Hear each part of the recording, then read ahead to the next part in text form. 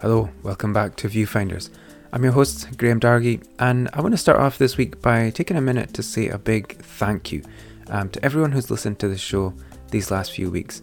The response to the first few weeks of the podcast has really been incredible, and it takes a lot of time and effort to put these podcasts together, and you don't know how it's going to go. Just wanted to take a moment to acknowledge everybody. There's been hundreds of downloads, great response to the really amazing guests that I've had on the show, and so I'm just feeling really grateful about that. So wanted to drop that in today.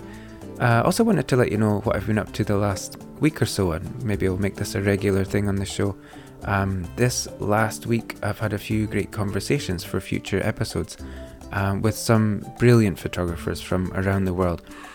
I spoke with Eric Paré. He's a light painting photographer from Montreal, probably, well, to me, the best in the world at what he does with light painting. A really interesting episode. You're going to hear that probably in January. I also spoke to Brian Hodges. He's a travel and documentary photographer from California, lives in Australia. I love this guy's photography, and you're going to love it as well. And we had a really incredible conversation. Well, he gave an incredible conversation, an insight into what he does and why he does it, and some of the amazing experiences he's had in Papua New Guinea and Uganda, Brazil, Mexico. Really interesting guy, so I'm really excited to share that with you. And the other one that I recorded this week was with a headshot photographer from London called John Clark. And John must be the best at what he does in London. I'm convinced of that, having looked around. Tons of experience, but a really interesting guy. So I'm really looking forward to sharing that one as well. Also, in the last couple of weeks, I did a camera club talk on Zoom, as is the way nowadays. And had a couple of photography jobs as well. Did like an industrial thing here in Aberdeen. And I just did a headshot shoot at the weekend for a performer's, like a casting headshot. Which was really good fun shoot as well. So that's what I've been up to in this last week or so. So how about you? What have you been up to? What have you been photographing? I'd love to connect with you. If you want to find me on Instagram, YouTube and Facebook, that would be great. And reach out and let me know that you find me through the podcast. And I'd love to see your photography there too. So drop me a line. Before we start, let me invite you to share the show with your photography friends. Subscribe on your favourite platform, and if you like, leave a 5-star review. That's the best way to help me get the show in front of more listeners, and it's really, really appreciated. Okay, on to today's show. My guest this week is Nick Tucker. Nick is a wedding photojournalist based in East Sussex in England, and Nick was named as one of the top 30 rising stars in world wedding photography by Rangefinder magazine. He approaches his work from a storytelling angle, and his photojournalistic style captures all the quirks and eccentricities of his client's wedding day as he shoots what he calls the high-end snapshot. Our conversation covers Nick's previous career working for Banksy, how he got into wedding photography, and the advice that gave him the confidence to shoot his own unique style. This follows on nicely from my chat with Valda Bailey last week, because Nick's wedding photography lies out with the mainstream. Wherever you're at with your photography, especially if you feel the call to shoot something a little bit differently, I'm sure you're going to take something away from this episode. So, without further ado, here's my conversation with Nick Tucker. Hi Nick, welcome to the podcast. Thanks, Graham. Thank you very much. So, are you based in London, is that right? I've just recently moved out to the south coast, but all my work, or when my work exists, is basically London-based, yeah. Okay. And so how far is that for you now? So I live near Hastings in East Sussex, so about an hour and a half into London, so it's okay. Easy commute, really, if it's, once a week for, the glorified Saturday job that weddings are. Okay. I'm sure that we all know there's more to it than that, but okay, well, I'll ask you before we get into it to introduce yourself and tell us a bit about your photography. Yeah, so I'm Nick Tucker, primarily wedding photographer, weddings and events, I guess high-end parties they would be. I've been doing this for pretty much 10 years now. We have a mutual friend, and Hazel, and she's a friend of mine. She's my very good friend here, and she's been in the wedding industry as well. Mm. And when I was looking for a wedding photographer for the slot for this show, I didn't look anywhere else. Hazel has so much good things to say about you, and so I thought, well, we'll go with Nick. And when I look at your photography, it's not your standard wedding photography. To me, it seems it's got a very photojournalistic kind of vibe, a very authentic feel, and I would say there's a real intimacy to it, which I think comes from to the way that you shoot, which we'll kind of get into later. But before photography, you were a writer, is that right? Can you tell us a bit about that career? Yeah.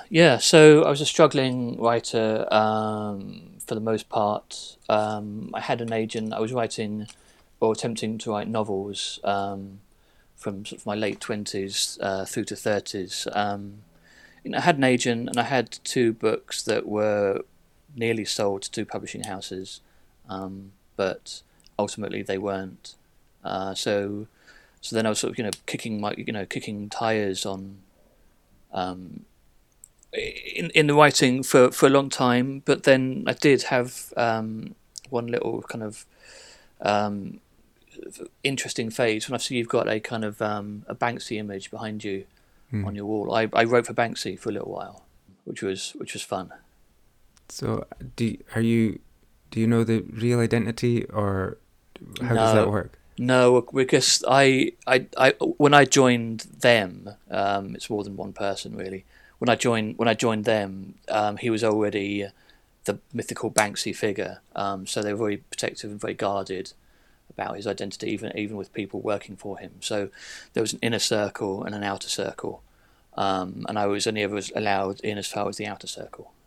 Okay, so is that just a conscious thing that they're doing just to build mystery and intrigue around the brand? I think absolutely is. Yeah, and it's very successful. I mean, I think they're a team. There's certainly a central guy with who started it all, but I mean, they're now an ideas team. They're an arts team. It's not one person, and that person, is in his 50s, which doesn't play quite so well to the sort of the rogue maverick image I think that we have. I think this way he stays forever young. Indeed. So what kind of work were you doing there? I was writing his newsletter, but they would at one point when they were selling prints, it wouldn't just be Banksy prints; it would be prints for other artists in his sort of stable. But they didn't want a serious image, so my job was to be basically professionally sarcastic about the art and the artists that were coming out. Okay. So do you have training in journalism or something like that? No. It was just something that I was always enjoyed. My degree is in film, but that's more cinema. MA in creative writing, but that was almost after the fact, hoping to possibly teach as a result of that career. But sort of no training in journalism and no training really in photography. And so I was really curious to find out where your sense of narrative comes from. Is it from that film degree, do you think? I think it's from the idea of storytelling. I'd always wanted to be, when it was film, when it was cinema, it still was the idea of screenplays. So it's always been, how do you tell a story? What small telling detail speaks for more than just simply that thing in and of itself. And I think that applies, that transfers across to the way that you look at people and the way you look at photographs. So in terms of the film, who would your big influences be in that area? Oh God, well, I was always very into sort of indie cinema, so it wasn't like, I guess, I mean everyone from like Patrice Leconte, who was quite an interesting French filmmaker of the sort of, I guess, the 80s, 90s. I don't really have a top 10 of anyone. Just I think just images and ideas and ways of seeing filter in. So from the film to the writing, where did the photography interest start in that sort of timeline? I mean, I did it as A level, but I did it fairly badly as an A level. Um, and yeah, I mean, you would look back at my portfolio from then, and kind of think, well, yeah, I'd try something else if I were you. Um, that was all in film, and I think what digital has given people is the ability to try and to fail, and for it not to cost anything, Mm. and to see those results straight away without the need of a dark room or film costs. Um, so I took up film again, sort of post street art time, just just because I had a bit of money from it, and I got talked into buying a better camera than I needed as a hobbyist. Um, Took photos, put them up on Flickr. At some point, because Flickr was a thing back then. At some point, someone said, you know, you can love the images. Would you photograph our wedding? Um, I said no because that's way too much pressure, and I'd never been. I don't think I'd have really been to a wedding or seen a wedding photographer at work.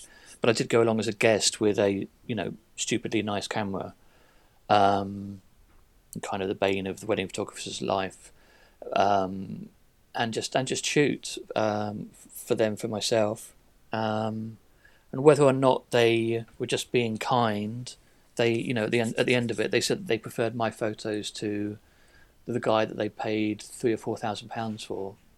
Mm. So at that point, with writing not really going anywhere, you think, well, here's an avenue.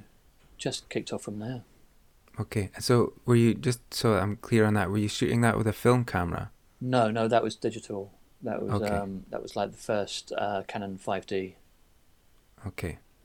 And so those from those early shots, were they still in the same? Would that be recognizable to the style that you're shooting now, or how has it developed from there? I think I mean, you could trace a through line. I think the way I was looking at people was probably similar, but I think I did. I shoot very wide now, um, and I think I didn't have the confidence back then to compose a shot with multiple facets in it. So it'd be Mm. much more your 50 mil, sort of closer up kind of one person, one shot kind of deal. Mm. That was really what struck me about your work, because I can see that you're shooting with a wide lens, and this, to me, that just makes me uncomfortable. I'm an introvert. I don't want to be in people's body spaces. If I'm shooting an event like that, I'm Yeah, hanging back with a long zoom lens, and I'm going to wait and watch and pick out the moments from back over there. yeah, And so when I see how close, and that's what I mean by the intimacy in your shots, how close you're into the action, um, I just think, well, I'm impressed by that you have the confidence to put yourself in there, and also I think the way of composing a shot with a wide lens is harder, because like you said, you're going to have multiple things going on in the frame. yeah. Um, so is that you sort of suggested that came with confidence? So how did you journey more towards shooting closer to people with that wide lens? Um, yeah, I think it evolved over time. There was no conscious decision. When I started, my go-to lens was a 50 mil, which gives you know, generally tighter shots. Tends to be the way that you'd have one subject there. Um, but I think that that works for portraits. But then when you're at a wedding and it's a chaotic live event, there is much more going on. So yeah, I think I just wanted to capture more of that. But I do remember buying a 35mm, which obviously is not wide. I remember the first time I used a 35mm, I didn't understand it. Mm. Everything seemed too far away, and um, yeah, no, I think I bought a 35mm and then I put it back in the kit bag for, a couple of weddings, a few months, whatever, and then took it out one day, and suddenly something just clicked, and I was like, oh, okay, no, I get it, Mm. you know, and then it just transitioned from there. Okay, so well, we'll get into your lenses and things later, but I think I'm still at that point with a wide lens. Still don't get it, but so but I think again it comes to sort of personality as well. Are you quite happy and comfortable to be in about close to people shooting like that? Yeah, yeah. I mean, I wouldn't say that I'm an extrovert, but I'm not shy either. And I think actually, probably the middle ground is ideal. If you're too shy, you're maybe you're standing back and not getting involved at all. If you're too much of an extrovert, you're maybe imposing yourself on other Mm. people's day. Mm. Um, so I just kind of like try and float around somewhere in the middle. Mm. And so from that first wedding, you took some confidence from the feedback that you got there. And so is that when you started to set your stall up and try and get more of that kind of work? Yeah, yeah. So from that wedding, I think I then cast about and assisted on two weddings. For free as a second photographer. But then, beyond that, I kind of thought, well, okay, I get it now. I see what people are doing, Mm. um, and started, I think, charging um, on my fourth wedding. So did you consider other avenues with photography at that point, or were you could see the path with the weddings? Yeah, no, it just seemed the obvious path seemed to be the weddings at that Okay. point. Yeah. And so from your, I'm curious about transferable skills and if there's anything from the background that we've spoken about with your degree and the writing, what it really transfers into your shooting? I just think ways of seeing. I think perhaps the fact that I did study cinema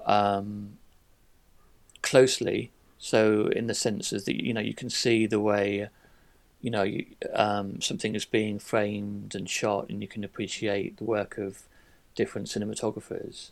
That just feeds the language of your head. Mm. Um, and is assimilated that way. I don't think there's any conscious thing. Mm. It's just sort of it just absorbs. So those early experiences with weddings, first of all, you're a guest and then you're Hmm. assisting a couple of times. Yeah. When you started to charge Mm. and you're the wedding photographer, did that change the dynamic for you at all, or are you just doing it the way that you're doing it? I was always doing it the way that I was doing. I think it didn't change the dynamic from the ones I was assisting because I was assisting. Mm. So essentially, they're the main guys. They're wanting backup photography. So I didn't feel a stress to um, do what they were doing. I was subsidiary to them. Um, and I think the first ever wedding I charged for was still friends of friends. So I wasn't charging a hell of a lot. I think it may just have been it was a wedding outside Belfast. So I think I probably all that they did was they paid for the flight and accommodation for that one. So Mm. again, there's not that big stress. You're Mm. not suddenly going from nothing to charging the big bucks. Mm. That they're people that otherwise may or may not even have had a wedding photographer. I started with weddings when I started in business, Mm. and the first ones that you do are friends of friends or your friend's brother or whatever, Mm. and you're doing it like you say for that kind of experience and just for the trip and stuff. But um, it's still something that can't be redone, and there's a certain pressure and excitement that comes with that, definitely an Mm. adrenaline that comes with that, isn't there? Yeah, there is, and I know, and you know, yeah, I think, I know that I messed up the walking back down the aisle shots on that very first one, because I had the sort of the shutters set slow for, it was dark church. It was, set slow for the sort of, the close up images of the two of them, and I'd forgot to change that back for them walking back down the aisle, and they were all unusable.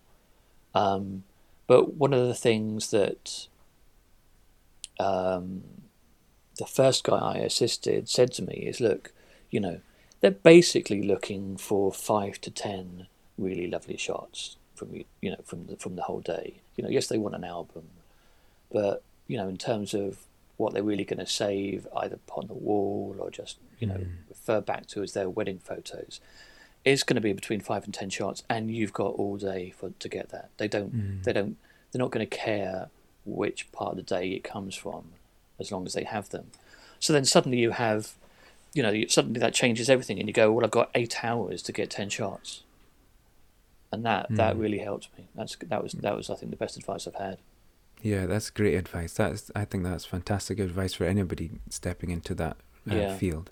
yeah, So with the wedding industry, I think maybe we've just sort of touched on this, but everything seems to be about there's a sort of perfection narrative, like the standard is that we're gonna provide you for your cake, your catering, your dress. It's gonna be like perfect.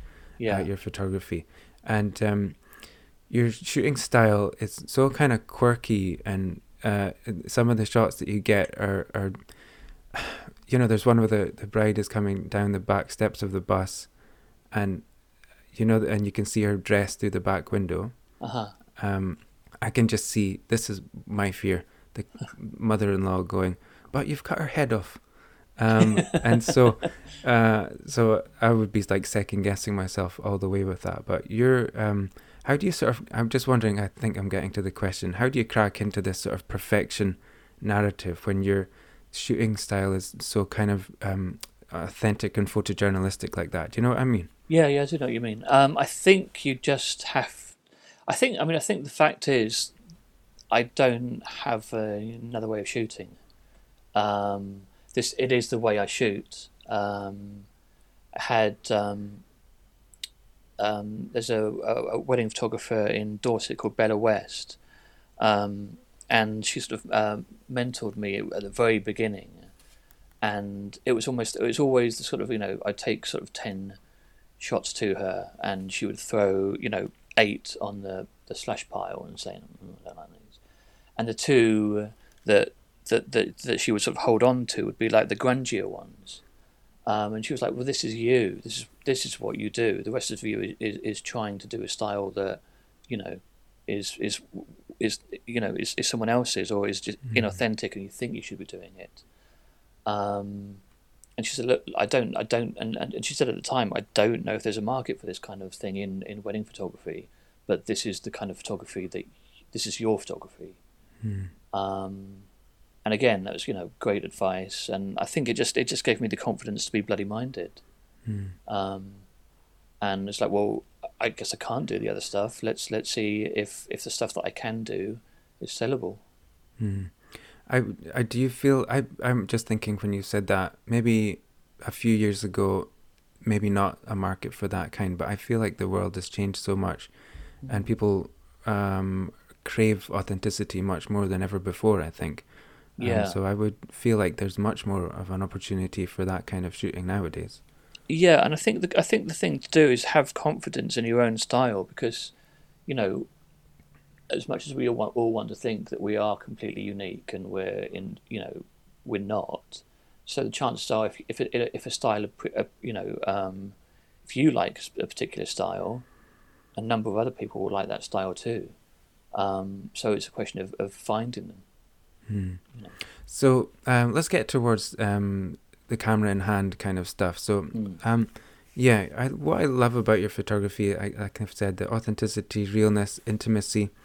There's a blend I noticed. I'm looking through the complete weddings on your site, of sort of some classic beautiful shots, and then these unexpected and funny offbeat kind of moments.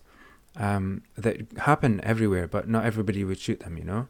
So I Yeah, feel like you must be actively looking for those moments, um, and then trying to get yourself in the right place at the right time. And then you've got the camera in hand and you have to do the right thing with the camera once you get there. So I feel like there's sort of observation skills and camera skills, storytelling skills, which maybe cross between the observation and the camera skills. So maybe we'll deal with the two sort of things separately. Well, let's talk about your camera gear at the moment, and then we go into more of the storytelling side after sure. that. So what would be your go-to sort of camera and lens combination? So I'm not a particular gearhead.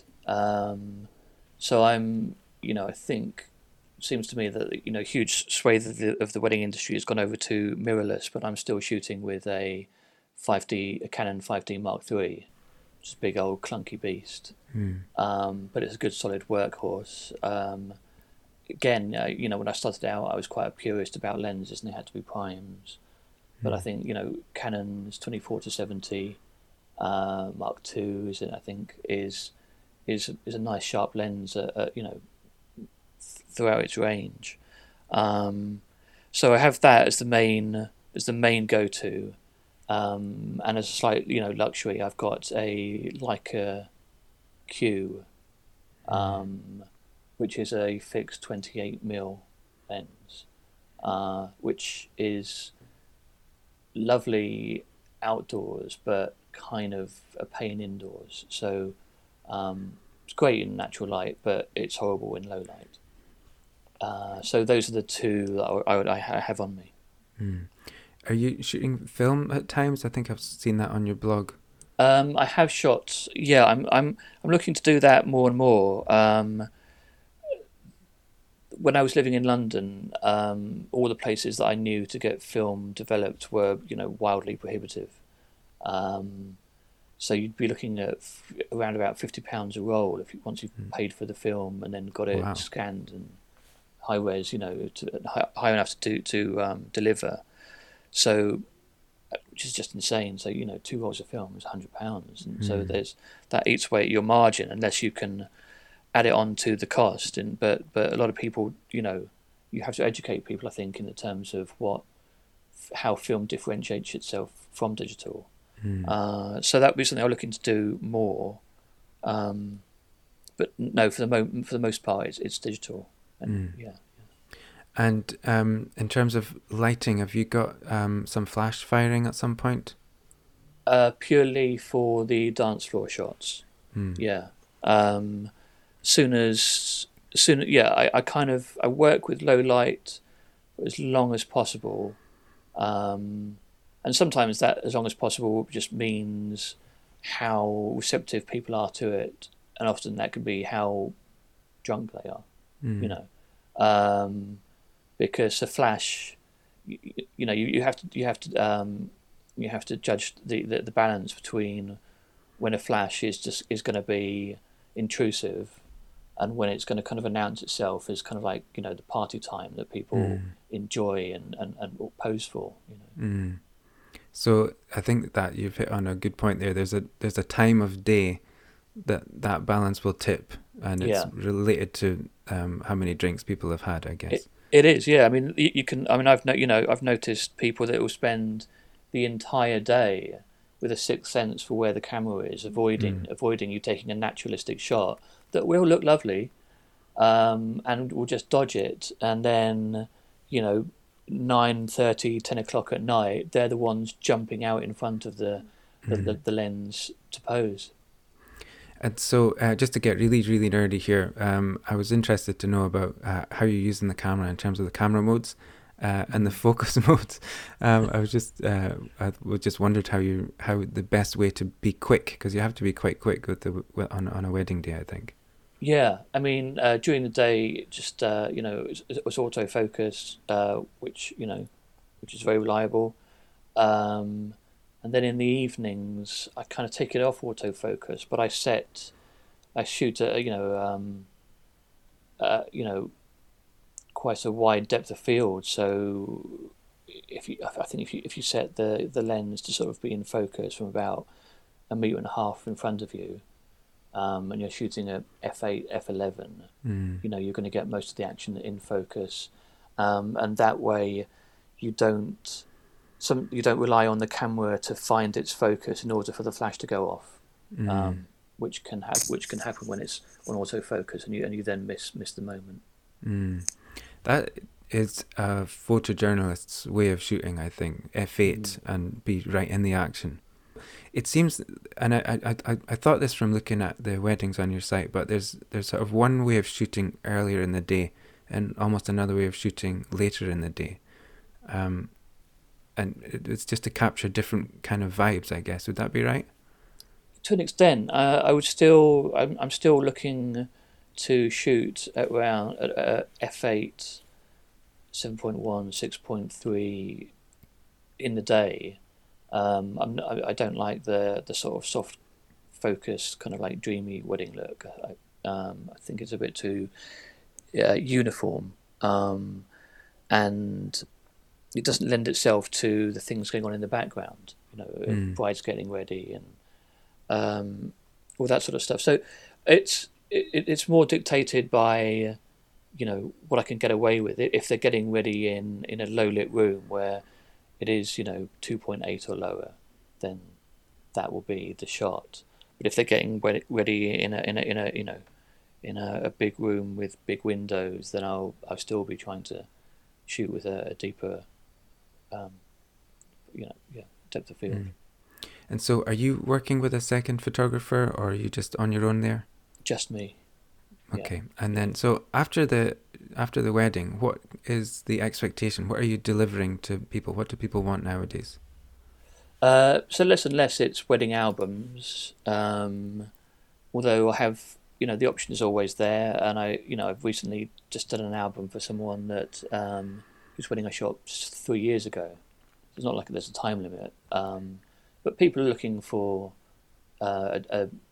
digital files, so I deliver them as password protected online gallery that doesn't delete. So actually doubles as cloud storage, which is quite nice, because I have from back in the day I have had some bride and grooms kind of going, yeah, we've just moved house and we may have lost our wedding photos, and I've always been able to find them, dig around for them, but that's a kind of a clunky way to do it these days.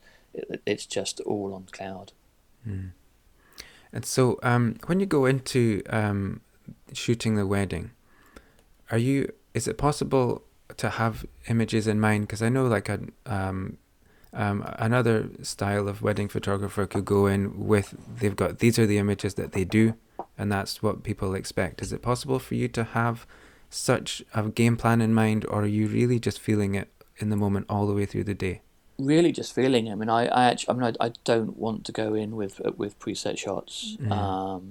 There's the skeleton of the day, which will always remain the same, which is, getting ready, getting into the dress, probably getting into the car, getting out of the car, the ceremony, confetti. So you have to kind of hit speeches, those marks through the day, right? Yeah, but they're going to be hit. They are the day. Yeah. But they're not shots that I feel that have to be shot in a certain way. They just have to be captured. I'm much more interested in finding shots that I haven't shot before, and that. But I think that's not a difficult thing really. It's because it's a live event. Each one, I think, if you look at it in terms of, well, it's just another wedding, then you may well get back shots that look like just another wedding set of images. But if you're going into it going, well, it's a live chaotic event, this should be fun, there will always be those moments. So you're just, antenna are out looking for those moments. Yeah. Just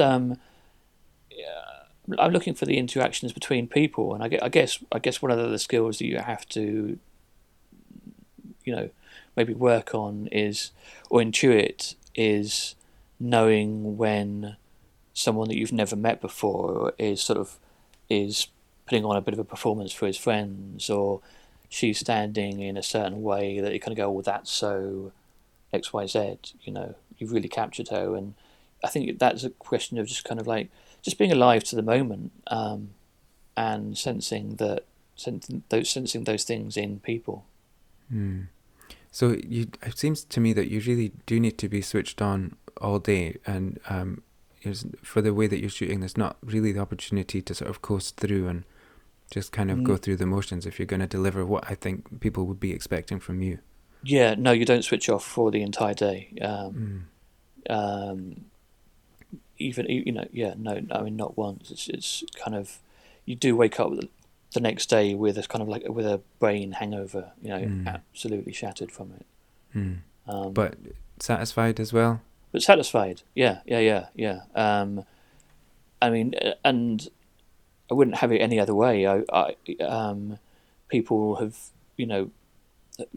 I've shot weddings where people have gone, "Oh, come on, look, it's late now, and I know we paid for you to be here to X, Y, Z, but put your camera down for a while and have a drink." And I'll have a drink, but I won't put my camera down.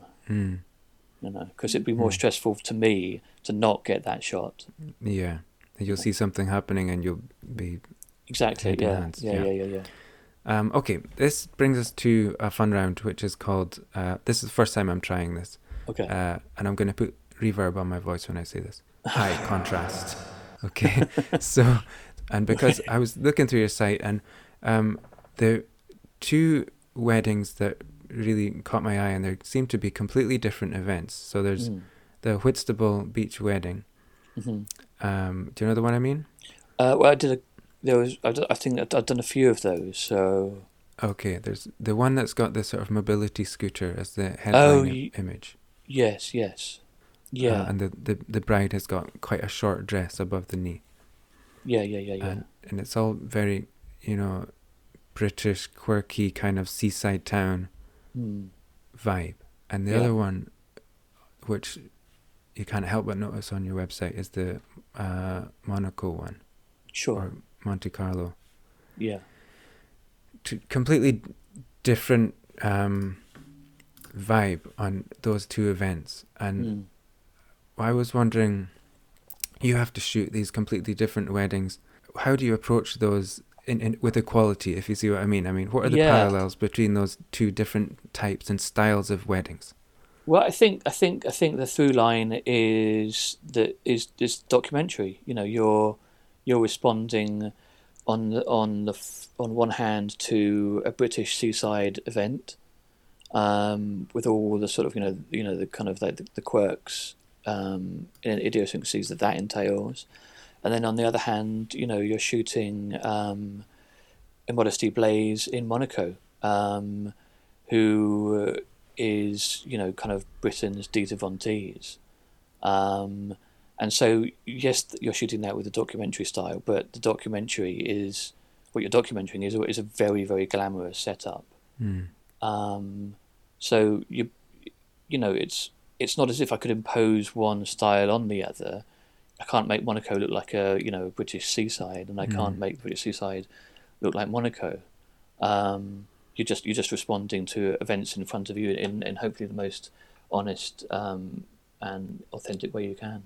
And so, just looking into the Whitstable one, it's got this. You must know Martin Parr. I mean, it's got that kind of feel to the whole thing. Yeah. The commonality is just you being aware, doing your thing. You're not being intimidated by, oh my goodness, this would be me. I'm in Monaco. I'm shooting a big wedding here. There's a lot of money changing hands all around the place, and I need to make sure I deliver something really good quality. I would be losing sleep for this big time. And with the Whitstable one, I would probably, my clients won't want to hear this, but I'd be like, okay, this is a relaxed kind of event. I'm going to be fine, Yeah. Are you feeling those pressures as well? And I mean, you are feeling the pressures, but at the same time, with the Whitstable one, it was a beautiful, sunny day, lots of characters, with the Monaco one, it was a beautiful sunny day with lots of characters. I mean, you are aware that there's a different audience for the two weddings. One is local and one is potentially global. So, but I think that, I mean, if you were to stop and think about that, you would probably curl up in the corner and rock for half the day. So what you do is you respond to the adrenaline and the excitement, and you are, I mean, what an amazing thing to have, to be able to photograph. So you may as well enjoy it. Absolutely. Okay, so this brings us to another round, which is a quickfire round. And you're familiar with film cameras, so Yes. I decided to call this, I mean, let me know what you think. I'm open to changing it, but I decided to call this round Motor Drive, and I'm Sure. going to put reverb on that as well.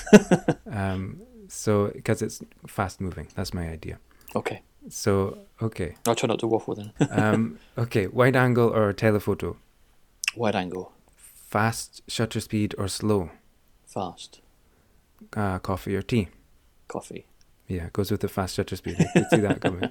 Head or heart? Both. Okay, good. What was the last great book, movie, series, or album you experienced? I've just been getting back into the Rolling Stones' Exile on Main Street, and I watched a very good documentary about that. So, and Okay. that was obviously filmed by Robert Frank, who was a famous photographer. I'll put links in the show note for these things. Expensive lens cloth or just the corner of your shirt? I will have bought an expensive lens cloth, but I won't know where it is, so it'll be the corner of my shirt. Yeah, same. What's a weird thing I could find in your camera bag?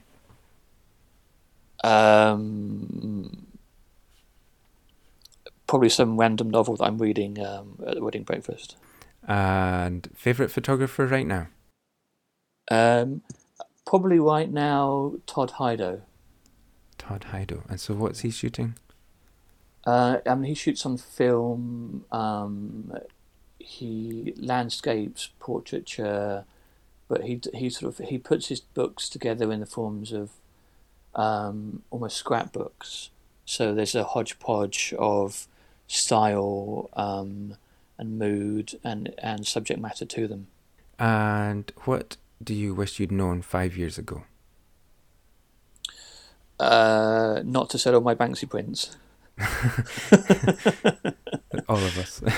So, what's the one thing you bought thinking it was a good idea, a photography thing, but you've never ever used it?